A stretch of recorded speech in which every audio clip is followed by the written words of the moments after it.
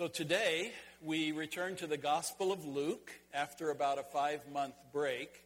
We do plan to finish it, yes, finally, in about 4 months by the end of May. I can't even remember when we started this Gospel, but it's rich and it's deep, isn't it? So we're going to finish it up by the month of May, the end of May. And we'll pick up today where we left off at the beginning of chapter 21. Today's text is about giving. Interesting timing for us, isn't it? In a new year with a new church budget that we discussed at our congregational meeting last Sunday. So our passage today in the Gospel of Luke gives us a picture of amazing generosity in the context of abject poverty. The title of the message is Becoming a Generous Giver. Becoming a Generous Giver. Luke 21, and we'll read today just the first 4 verses. Follow along as I read. This is the Word of God. As Jesus looked up, he saw the rich putting their gifts into the temple treasury. He also saw a poor widow put in 2 very small copper coins. Truly, I tell you, he said, this poor widow has put in more than all the others. All these people gave their gifts out of their wealth, but she, out of her poverty, put in all she had to live on. Philip Yancey, one of the foremost Christian writers of our time, wrote once about his own attitude toward money, and I found it to be strikingly similar to my own, and I could really relate to it. This is what he wrote. Many Christians have one issue that haunts them and never falls silent.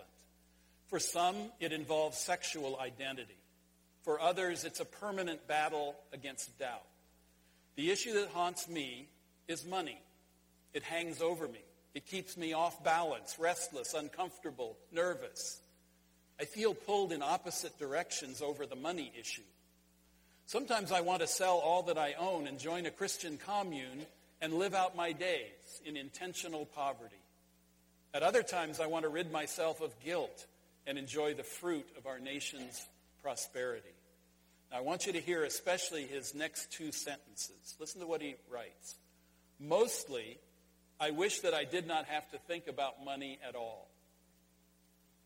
But I must somehow come to terms with the Bible's very strong statements about money. I read that to you because those 2 sentences, they typify me in my own spiritual journey, and I suspect more than a few of you as well. I think for every one of us who is serious about being a follower of the Lord, there has to be what I'll call an economic component. Every person, every family has an economic component. Every church has an economic component too. Unfortunately, in the past, I think it's often been reduced to discussions about budgets and deficits and maybe fundraising.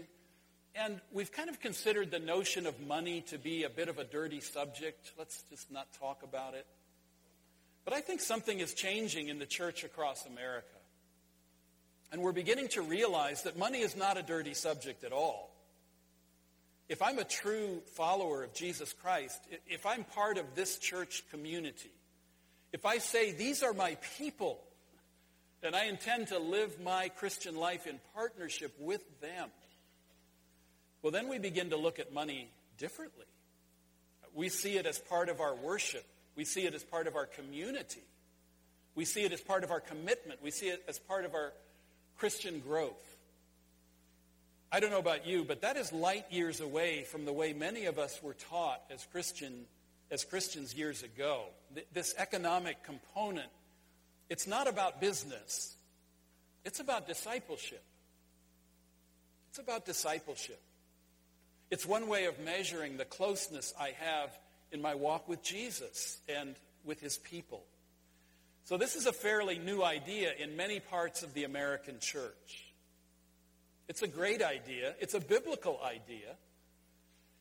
And it may be on the cutting edge of the whole revolution that is underway in the 21st century, in the way Christians carry themselves in this new sort of national and global culture.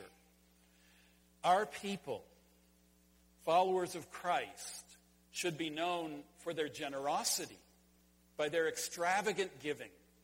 That should really become our brand in the coming years. And if that does happen, it's not something that's brand new. If you go back to the first 3 centuries of the Christian movement, after Jesus ascended into heaven and the apostles eventually died and left this Christian movement flourishing across the Roman Empire, and if you look at what the Christian movement was like during that time, you may be startled to learn that the mark of the Christian movement that most impressed the people of that time was not the preaching. Now, I'm a preacher, so that's a little bit disappointing to me. But in the first 3 centuries, the Christian movement was known for its generosity. Just as McDonald's has the golden arches, just as Nike has the swoosh, just as Apple has the apple with the bite taken out of it, so the brand of Christians for the first 3 centuries was that they were always what you might call on the give. That here they are. Here I am, Lord. Here I am available. They were always on the give. There was a man in the 2nd century. We're going to do a little history here, so hang with me now. There was a man in the 2nd century by the name of Dionysius who wrote about common life among people in the pagan culture of that time. In those days, in the Roman Empire, every town, every village, every city faced a major calamity on average about once every dozen years. By calamity, I mean an earthquake, a fire, a plague, or a military conquest. Something every dozen years. Because, cities in those days were constructed most often with flammable and flimsy materials. A fire could sweep across the whole city and just completely wipe it out. Or an earthquake could bring all the buildings tumbling down. There was no medicine if a plague struck. No medicine. Or a conquering army could come marching right through. And what did the pagan culture do when those catastrophes hit? Dionysius wrote this: the pagans thrust aside anyone who began to be sick and kept at a distance even from their dearest friends. They cast the sufferers half dead into the ditches and left them unburied.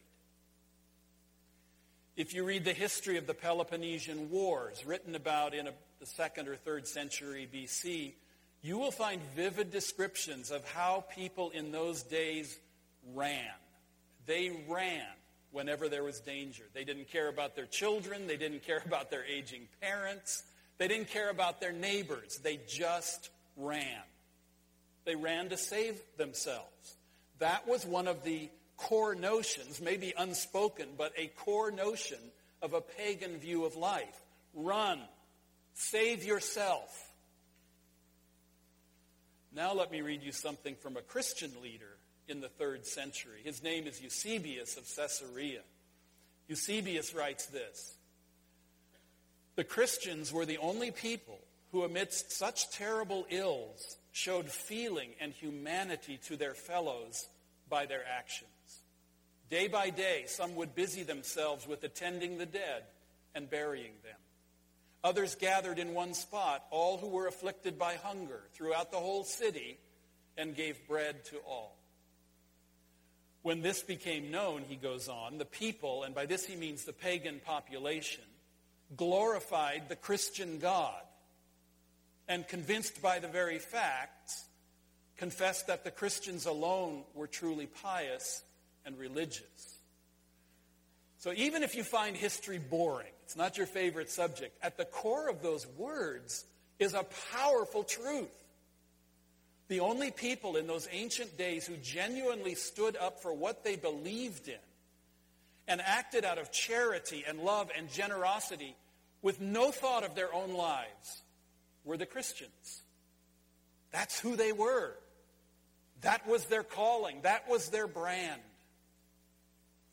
For 3 centuries, the Christian movement expanded in one of the most dramatic periods of growth in church history. The countries of the Mediterranean world became filled with communities of believers, and the secret to all of that was that they were known for their generosity, that they would care for others. Now think about the times in which we live. Think about our nation, our world. The world does not know what to do with all the immigrants, those cast out, foreigners, widows, orphans. But these have been on the heart of God from the very beginning of his revelation to us. He was always telling his people, take in the stranger, take in the sojourner, take in the one cast out. This has always been part of our call, is it not? To open our hearts, lives, homes to those who do not have a home.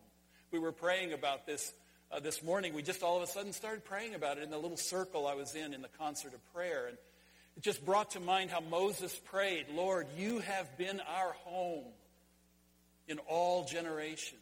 We have a home because the Lord is our home in all generations, our dwelling place. And so since we have a home, we have a home to invite others into. So how did all this generosity happen in the first place? And how has it been largely forgotten? I would suggest to you, I could be wrong, but I think that across the world today, the Christian movement, the church, is not well known for its generosity. It's known for other things, but not necessarily for its generosity. How did it get to be that way? And how can we get it back? If that's our heritage, how do we get it back? You have to start with Jesus. It always starts with Jesus. You have to look at the 3 years that we know about his public life and ministry upon the earth, and the 12 disciples that he trained, plus a few more beyond that. And you have to look at what he started with when he recruited those disciples. What did he start with? They were basically selfish men, just like everyone else. They were no different. They were basically selfish men, just like me, just like you, who were asking in one way or another, well, what's in this for me? That's the human heart, fallen and broken. What's in this for me? Those first disciples, they were people who found it easy to turn children, old people, crippled people, sick people away from Jesus. Go away. That's what they knew how to do. They were people who were romanced by where the money was. They were seduced by where the power was. But Jesus was just the opposite. He said one day to some would-be disciples, you have to understand that the Son of Man doesn't even have a place to lay his head. Follow me? You know what you're getting into? For most of his public life, Jesus only had one piece of clothing to wear. As Amy Carmichael said about 100 years ago, we Christians follow a stripped and crucified Savior. We Christians follow a stripped and crucified Savior. Have we forgotten that? Jesus chose poverty. He did not choose wealth and comfort. Although he could have, he did not. And over 3 years, he burned that message of generosity into his disciples, so that when we see these same apostles 3, 4, 5 years later in the book of Acts, they're totally different from the day they met the Lord. Somebody, the Spirit of God transformed them from being selfish, grudging givers to being generous givers. How did Jesus do that? Well, first of all, he modeled it. He lived it. It was his life. Second, he gave instruction about it so that we could see it and hear it. He taught about it. And the Bible has many wonderful places of teaching where Jesus talks about generosity. The stories he told have this economic component in them, both on the positive side and the negative side. In the Gospels, we find stories about a rich young ruler, a rich man and a beggar named Lazarus, the generous Good Samaritan, and in our text today, a poor but generous widow. In the text we read today, Jesus and his disciples are outside the temple in Jerusalem. And Luke writes in verse 1, as Jesus looked up, he saw the rich putting their gifts into the temple treasury. Now, historians say that the collection containers of the temple treasury were like big boxes with upside-down French horns with the big bell of the horn facing upwards, like a big funnel. So it looked something like this if you look at the screen. Big boxes with these big funnels on top into which you would drop your money. These rich Pharisees would come to the containers and they would put in their offering. And they would make their large offerings into as many coins as possible. We prefer bills, don't we? We don't want to carry around pockets full of coins, but they preferred coins. Yeah, let's change this into as many coins as possible so that when they emptied their sacks of coins into the top of those funnels, those French horn-like openings, man, it made a lot of noise clattering down into the box. So if you could make more noise than the next guy, you would be more admired. You were said and thought to be more religious, more spiritual, more faithful. So Jesus watched these people making all this noise. You have to imagine the noise, the clattering of the coins. And they were giving their money according to the strict standard of what God's law said they had to give, except not really. Because none of them really wanted to give like that, and they were always looking and finding all kinds of loopholes, to give less wherever possible. So they're trying to deal with the minimums they had to give. So the story goes on. Verse 2, Jesus also saw a poor widow put in 2 very small copper coins. Truly, I tell you, he said, this poor widow has put in more than all the others. All these people gave their gifts out of their wealth, but she, out of her poverty, put in all she had to live on. I mean, this tiny event in an ordinary life, Jesus stretches it to its farthest extreme to make a very important kingdom point. Amidst these men trying to make a statement with all their noisy coins comes this woman, making not a sound. Now, when Jesus says a widow, he's putting his finger on the most invisible, the most powerless, the person you most did not want to be in that society. In those days, when you wanted to talk about the poorest of the poor, you talked about the widow and the orphan. They were the most vulnerable. They had no resources and no rights. So in this moment, Jesus is putting the camera's eye first upon the wealthy, the powerful, the impressive people, the movers and shakers. And then in contrast, he's putting his eye upon this poor widow and nobody, invisible to everybody else. They didn't even see her there. But Jesus saw her. I imagine the disciples were milling around, looking at this and that, filled with excitement and the energy of this crowded temple area. And Jesus is saying to his disciples, come over here for a minute. I want you to see something. So the disciples gather around. What's going on? And Jesus says, watch what that woman does. Just watch that woman. No one else noticed her. But she came along and dropped in 2 tiny coins. They probably went plink, plink. You couldn't even hear them.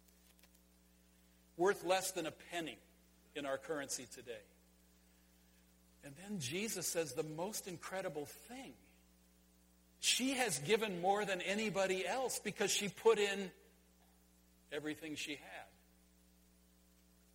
Those other guys gave out of their wealth. They carefully calculated what they would have left over, what they could afford to give, so that they would not have to diminish their lifestyle. But she started from the other end. She didn't start there. She started from the other end, and she gave everything. She gave what she had. So when Jesus said she gave everything she had, I think he's electrified about this thing. Why? Because he had come to give everything he had. That was his mission. I think Jesus sees himself in this widow. She inspires him in his own mission of salvation. There's a strong sense in which Jesus Christ and this widow are the same. They share in common this practice of amazing generosity, of emptying themselves of everything they have. They gave everything they had. That's what she did, and that's what Jesus is about to do. As we move our way toward the end of the Gospel of Luke, we'll see it. This is what Jesus is about to do. He had come to give everything he had. And this is the heart of the gospel. This passage is not a little filler in the Gospel of Luke. This is the heart of the gospel. And it all starts with God. It starts with God the Father giving it all. What did the Father give?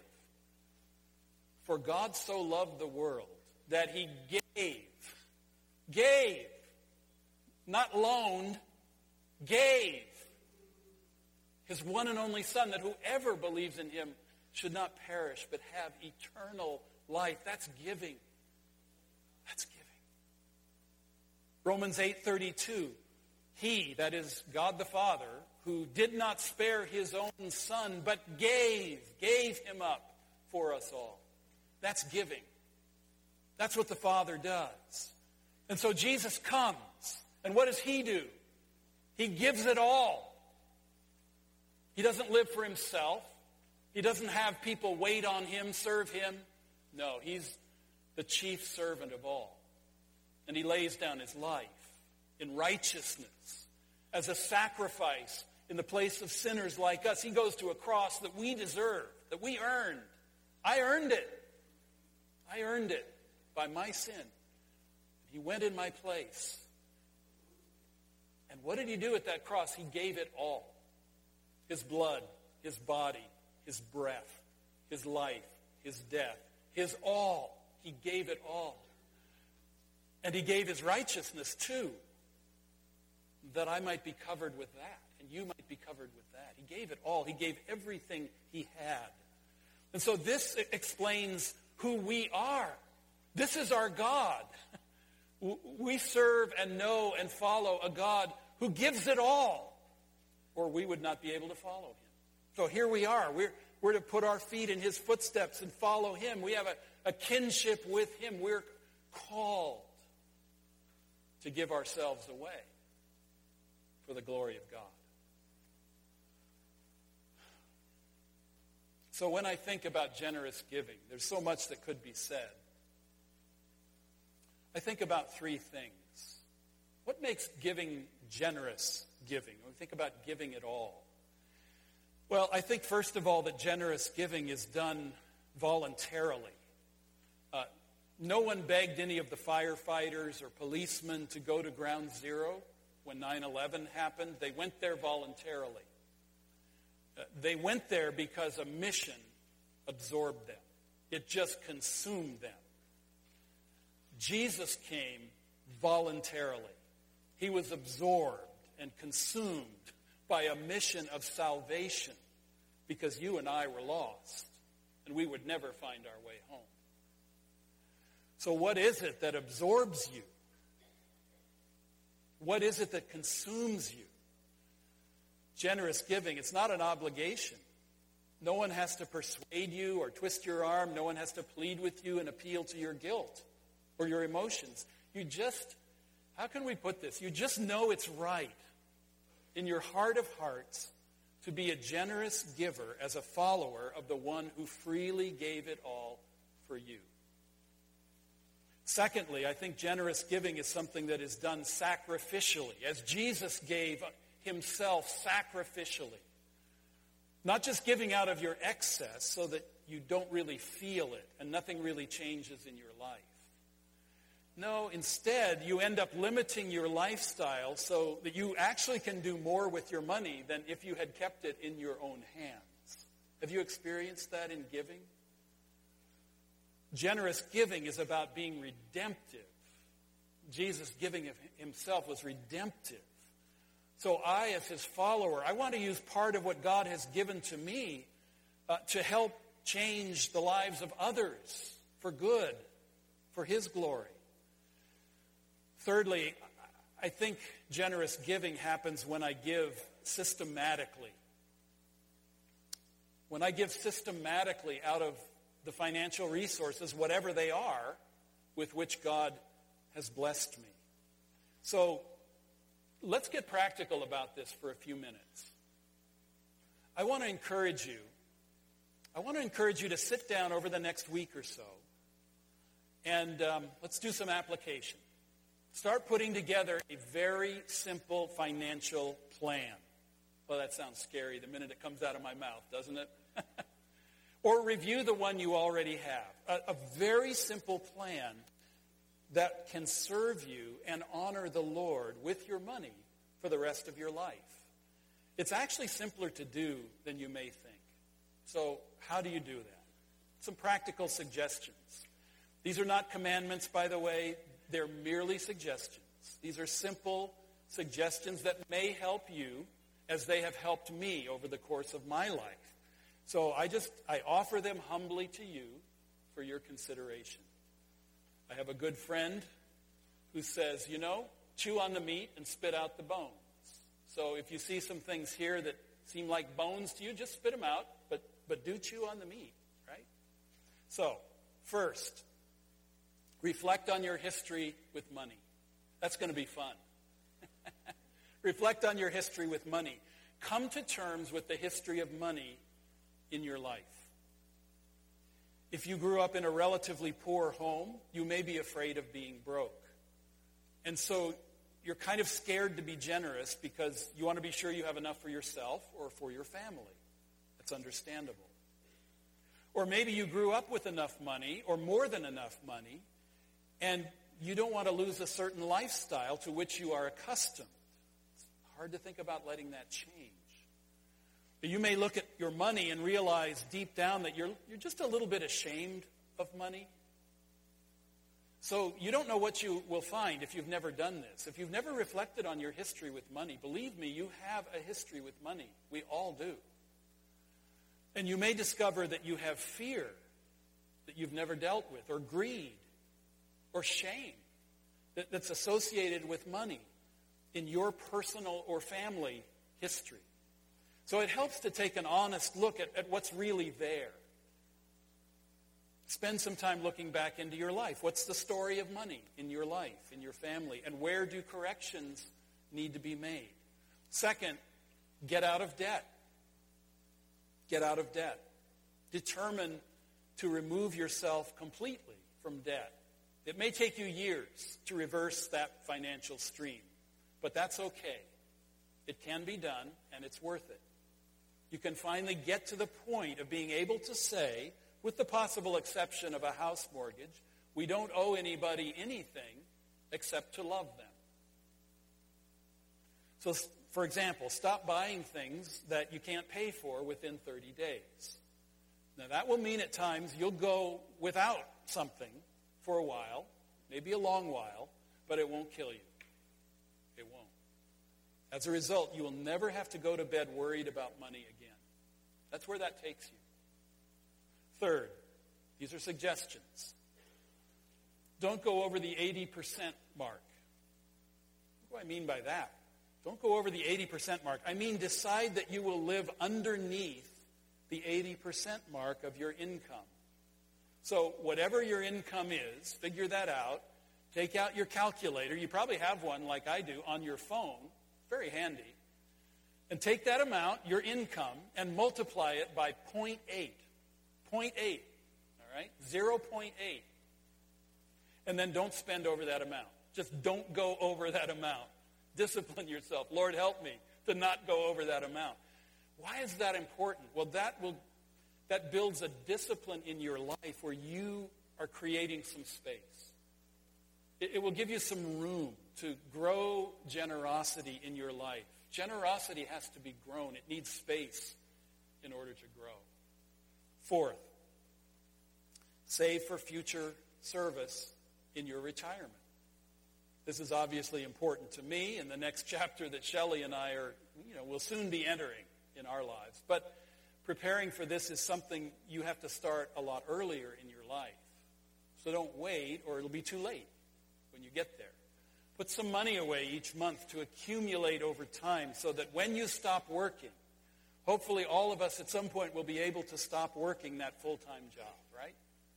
So that when you stop working, you'll be able to obey God's call to serve him in different ways in that retirement chapter of your life without worrying and fretting and fussing about money. You'll have freedom to serve him as you are able.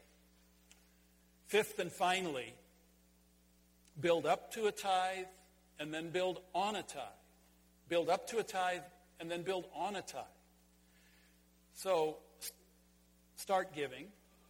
You're probably giving already. Praise God for that. Keep giving. But wherever you are, just kind of start. Hit a reboot, a refresh button, and start. Start now. Start wherever you are. And start building up to a tithe. And that's 10% of your income, if you're not there yet. Determine to start every year's giving with a little bit more than you gave last year. That's something that we have tried to do every year.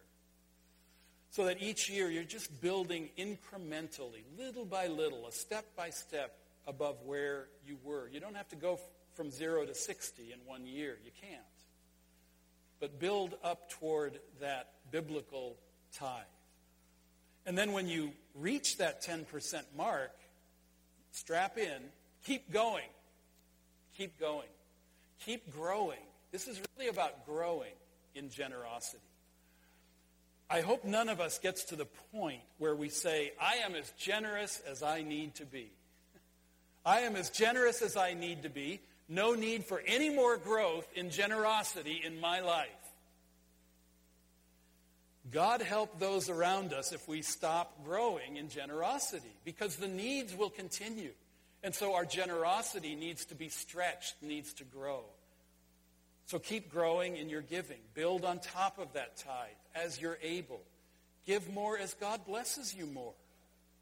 Just become a generous giver. A plan like that will make all the difference in the world in the quality of your life, in the quality of your work, in the quality of your marriage, in the quality of your following Jesus, and in the quality of your faith. It's going to change everything, and it will give you a life that you're actually going to want to live, and it's a life that you'll want to give away. So that's my concluding point for you today. In the days ahead, if you and your spouse, or you and some close friends, you and your small group, could work hard on the notion of just a very simple financial plan, then the Spirit of God may use this little text in Luke's gospel to take the model and the idea of the poor widow's generosity and make you part of the cutting edge of the advancement of the gospel and the kingdom of God where you live and where you work. I want you to remember what we said at the beginning, what Philip Yancey said. Mostly, I wish I did not have to think about money at all. But I must somehow come to terms with the Bible's very strong statements about money. We need to be able to say that honestly about ourselves. So may God bless you as you think honestly about money and the future and the call of God on your life, and as you make your way step by step, following Jesus, you're heading in the direction of what he regards, what he describes as generous giving. Amen? Amen. I've asked Valerie Rich if she would be with us today. Valerie is here somewhere. There you are. Valerie, thank you. Please come on up at this time. Valerie is going to be doing a worship dance to help us as we respond to the Lord's call to a life of generous giving. So let's move with her into the heart of God on this matter. Let's all prayerfully be doing some business with God about our hearts and our money and His glory. So I invite you to listen, watch, pray, worship, make decisions to take actions as God leads you. So this song is called I Give Myself Away.